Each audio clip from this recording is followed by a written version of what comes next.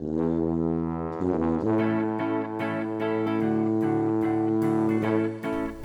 to GradCast, the official podcast of the Society of Graduate Students at the University of Western Ontario. Coming to you from the other London, let's start the show. I am your host, Gina Koo. And I'm your host, Adrienne Bory. And today we have our guest here, Hilary Agro, and she's here to talk to us about harm reduction, drug use, and the electronic dance music culture in Toronto. Indeed. And elsewhere also. Yeah, it kind of went all over Ontario eventually. But So welcome, Hilary. Thanks for having me, guys. Maybe we can just... Big fan. So maybe we can start off with the very general question of what your research is on. Yeah, so I'm an anthropologist, and I am studying harm reduction and primarily MDMA usage, but just sort of all drug usage in electronic music contexts, mainly in Toronto and then sort of spreading out from Toronto as well. Although it's sort of, I started really focused on the harm reduction aspects, but now based on my field work, which is ethnographic, maybe I should explain that too. Yeah, we can. So with ethnographic fieldwork, I'm doing interviews with drug users, but I'm also going to events and talking to people in the context in which the drugs are used, so that I'm not just sort of talking to them about it, but also seeing how it happens and learning about the culture in Toronto, which is a very rich, interesting culture based around electronic music. I ended up primarily going to house music events, but I also went to trance music events and psytrance and techno and a whole bunch of different things. So it started based on MDMA harm reduction with this idea that, there's all these festivals are happening in electronic music. EDM has exploded into the mainstream, and along with that, MDMA usage has exploded. But I ended up looking more at sort of festivals that have been going on for longer and people who have been in the scene for a lot longer, and their kind of drug use. Yeah. Cool stuff. That's so interesting. So can you tell us a little bit about these events or maybe festivals that you were going to? Who were the people that you were encountering? You said that you were looking at different age groups and what the characteristics of people who are using these drugs are. Can you tell us a little bit about what you've learned so far? Yeah, so I think that I'm the first person to do a study of ravers in their 30s. So my average age of participants was 31, and that wasn't my intention because, all of the sort of media insanity about EDM music is talking about young people and their drug use. But I encountered a group of people who go to house music events in Toronto, and they're sort of in their late 20s, early 30s, or early mid-late 30s and early 40s, and their drug usage is really not problematic. I ended up sort of looking at drug users who sort of, I almost swore, sorry. Have their stuff together. They're really interested in helping out other people in terms of harm reduction, but not because they have experienced harms, but because they have actually experienced profound positive experiences on these drugs. And really have control of their usage and, have things that other people can learn from in the way that they use drugs. That's so interesting. So these people are in the workforce. They're not what you think of when you think of that stereotype drug user, like a irresponsible, 17-year-old raver or something. Mm-hmm. These are people who have jobs and children, and this is something maybe that they do for fun or as a release, but they're very controlled and knowledgeable. Mm-hmm. Absolutely, yeah. And all stereotypes of drug users are based a lot on stigma in the first place. Most people, what they consider a drug user is not an accurate portrayal of what a drug user is. And I also am a fan of deconstructing the whole idea of a drug user in the first place, because most of us drink alcohol, right? Does that make us a drug user? Yes, technically, but you wouldn't think of somebody who drinks alcohol when you say drug user. It's this certain narrative that we have about people who use illicit drugs that really doesn't accurately reflect the reality. So yeah, these people, they have jobs, they're in school, they have kids, they're have friends. They are, by all of the measures that we in Canada like to use as meters of success, which I think are also problematic, because I think it's interesting that even just to describe like, oh, but these people have jobs and they contribute to society, that's our meter of being an acceptable person, is saying that they contribute to, capital. But I won't go in that direction quite yet. But it's true. To all of our measures of success in this society, they absolutely are just your average person. They just, instead of choosing to only drink alcohol recreationally, the way most people do, they choose to also take LSD or mushrooms or ketamine or MDMA. Yeah.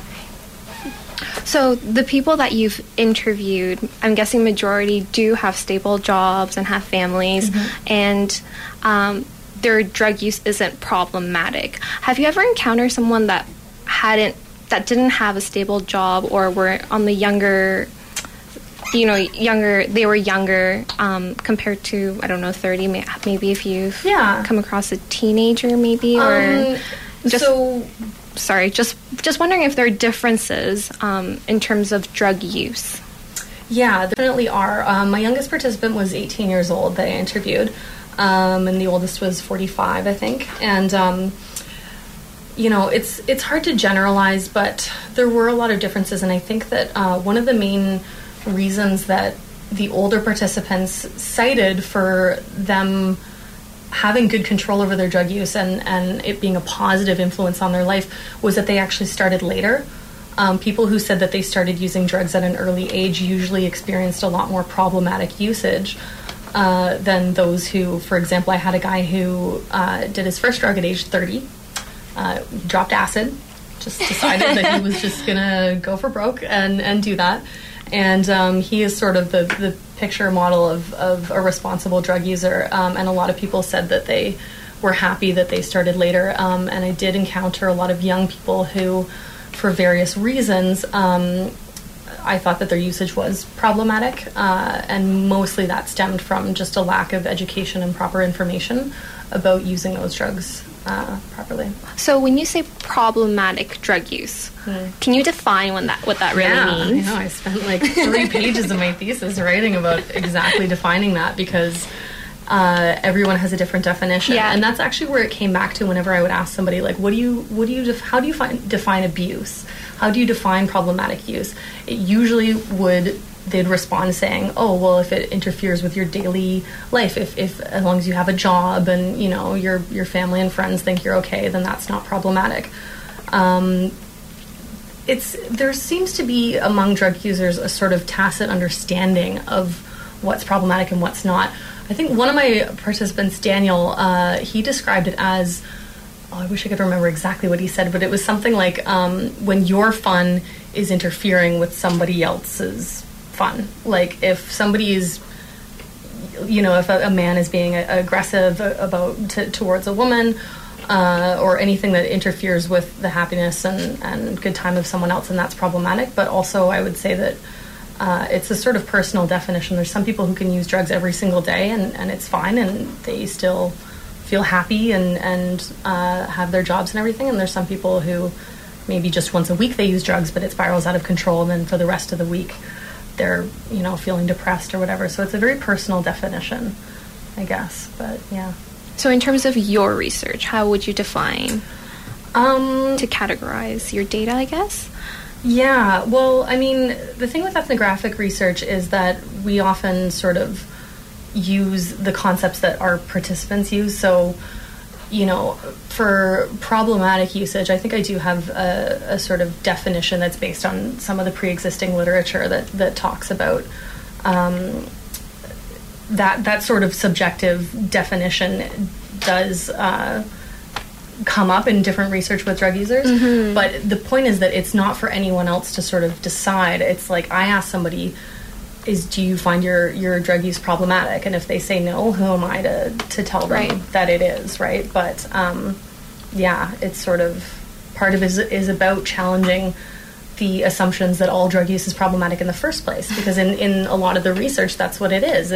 They just assume that if you're using illegal drugs, that is problematic, but it's not. So that's, I mean, the definition of problematic that I'm working with from a lot of the research is so far beyond what is experienced in the real world, is like that it just makes it kind of easy to go against that.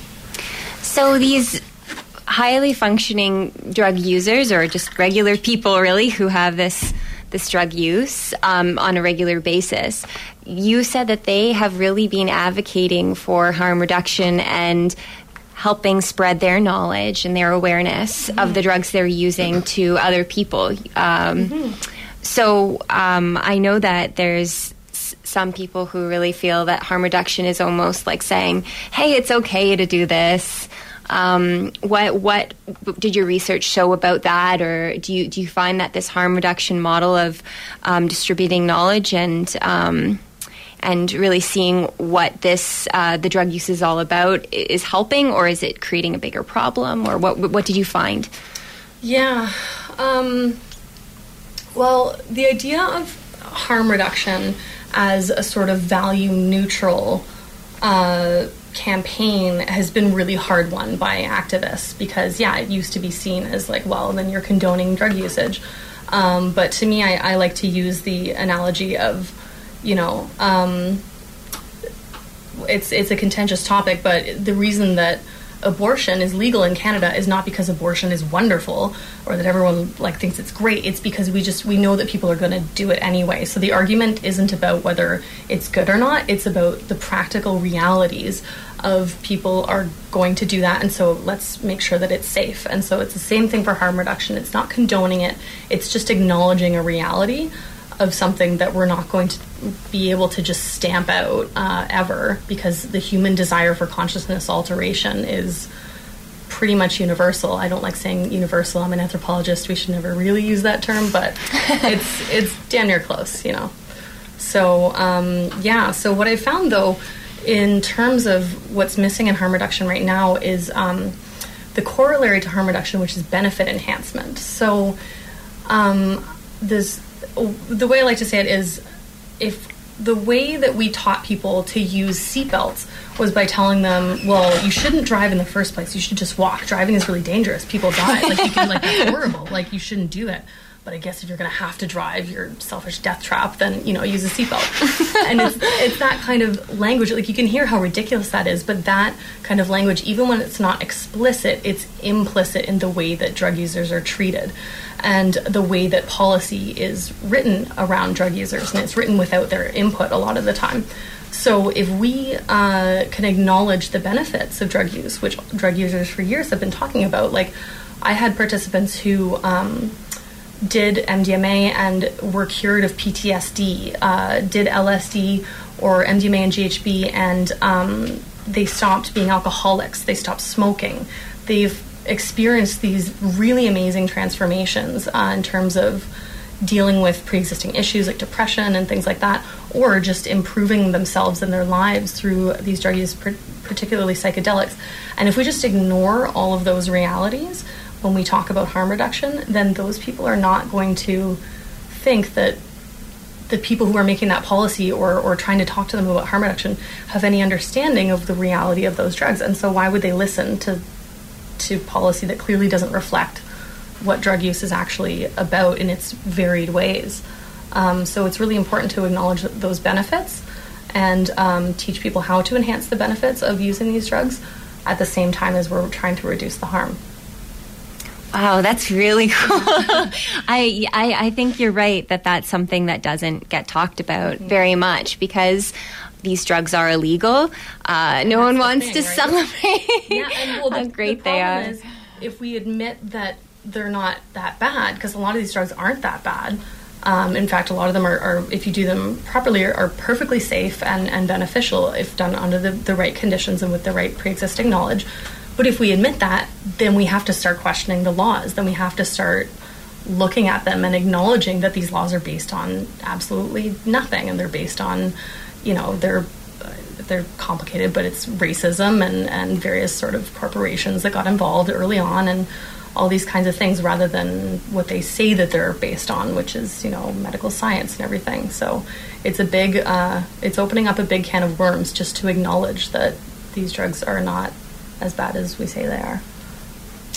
Yeah, so with the harm reduction, we are seeing a shift in the culture, or I've started hearing about this shift where people are actually looking into what drugs they are taking, making sure that maybe that using test kits to make sure that you are taking what you think you're taking. Mm-hmm. And I understand there have even been some music festivals or arts festivals which have brought in these test kits and sort of given them to people, distribute them to people, and in that same moment when they're testing and helping people test their drugs, they're also talking to the individuals who are about to take these drugs about them, mm-hmm. how to use them, and things like that. What has your research turned up about that? Yeah, that's basically the best way to do it. There's festivals. Generally, these are what's called sort of unofficially transformational festivals, and these are festivals that are cooperative, are people go to them for certain reasons. They're not usually advertised. They're spread through word of mouth. It's like a bunch of hippies basically, and art project and music and all this kind of thing.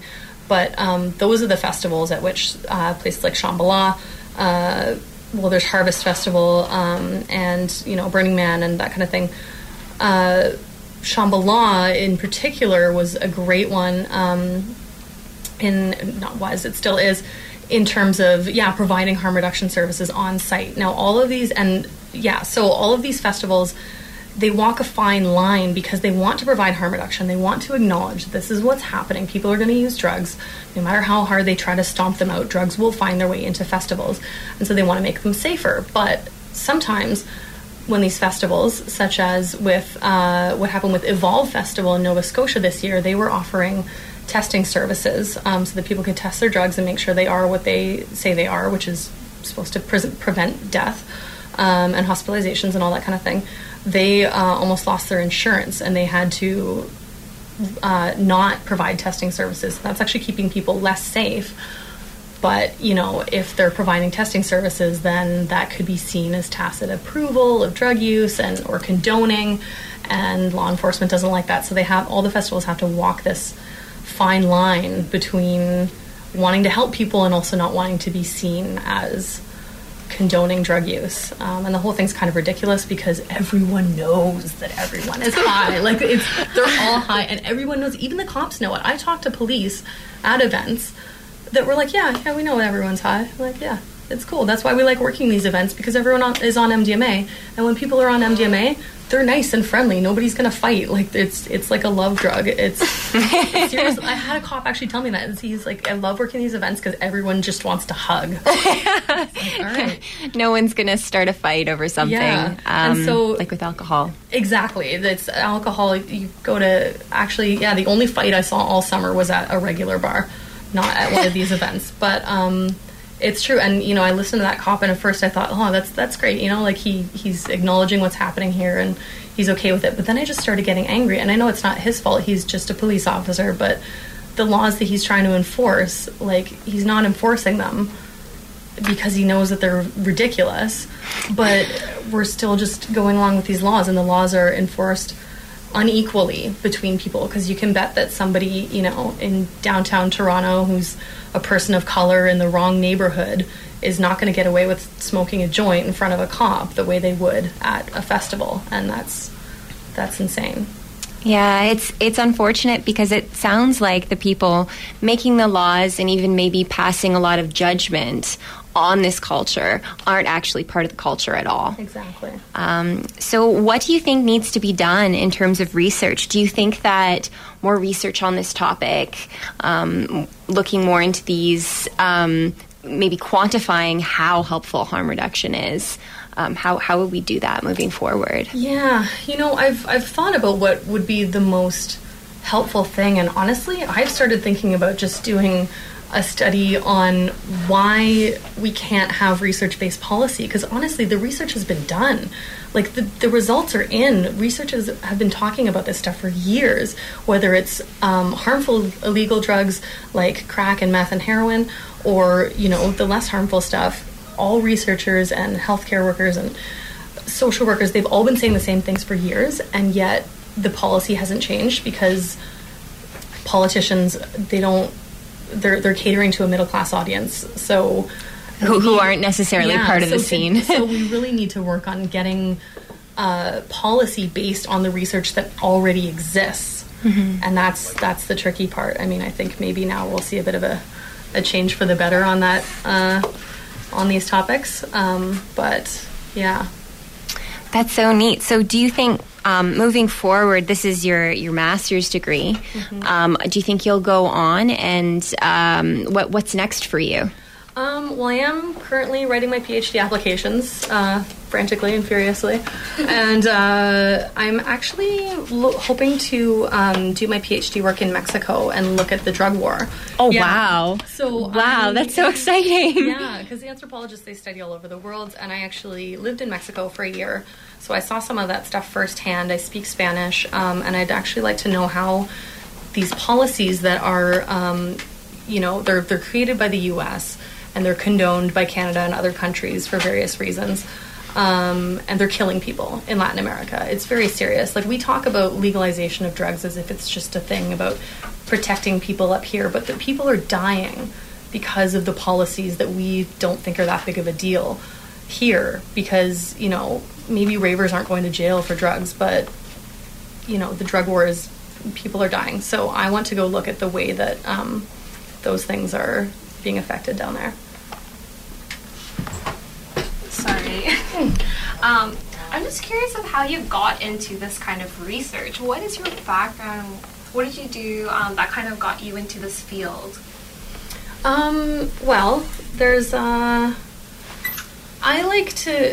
my husband and I, we have two different stories that we tell people about how we met. There's the story we tell, like, family and respectable people, and then there's the story that we tell about how we actually got into it. So I kind of have a similar situation in terms of this current project, but they're both true. All the different reasons that I got involved in this project are true. And one of them is that I was very interested in issues of HIV/AIDS when I was in my undergrad. And after doing my undergrad, I took 3 years off to travel, and I spent some time volunteering for street outreach with some harm reduction agencies in Victoria, BC, and, you know, saw street drug use firsthand. And when I came back to Ontario to do my master's, I was originally, you know, I started talking to harm reduction agencies around here, and when I talked to some people who were doing harm reduction in the rave scene in Toronto, and hearing about how just in the last 2 or 3 years this MDMA issue has exploded, I thought, yeah, that's, you know, it's a little different from the injection drug users that I used to be working with, but this is something that's a bit closer to home, so in terms of my love for festivals and music and all that kind of thing, so yeah. That's so great. Yeah, it was fun. Lots of great stories for my fieldwork. So I think we just have a few more minutes to wrap up this interview, but is there anything that you'd like to say, or maybe I can ask if there's anyone that our listeners, if they want to be involved with kind of raising awareness or doing something for the community, how can they get involved, or what steps should they take? Yeah, well, in terms of volunteering for harm reduction in the sort of rave scene, there's TRIP does great work. In London, there's actually not, despite growing amounts of events that are happening here, there's nothing here, but there is the HIV/AIDS Coalition in London to help out with street drug users. But there's a lot of online work that's being done, and I would encourage people to check out MAPS, which is the Multidisciplinary Association for Psychedelic Studies, if they're interested in sort of that benefit enhancement of psychedelic studies. That's all we got for this week. If you like this episode, share it with someone. Check us all out on Twitter and Facebook. Both you can find through Gradcast Radio. You can go to our website to see more episodes at gradcastradio.ca. And if you want to come on the show and talk about your own research, great line for your CV, go to gradcastradio@gmail.com. The theme is Happy Boy by Kevin MacLeod, and we will see you guys next time.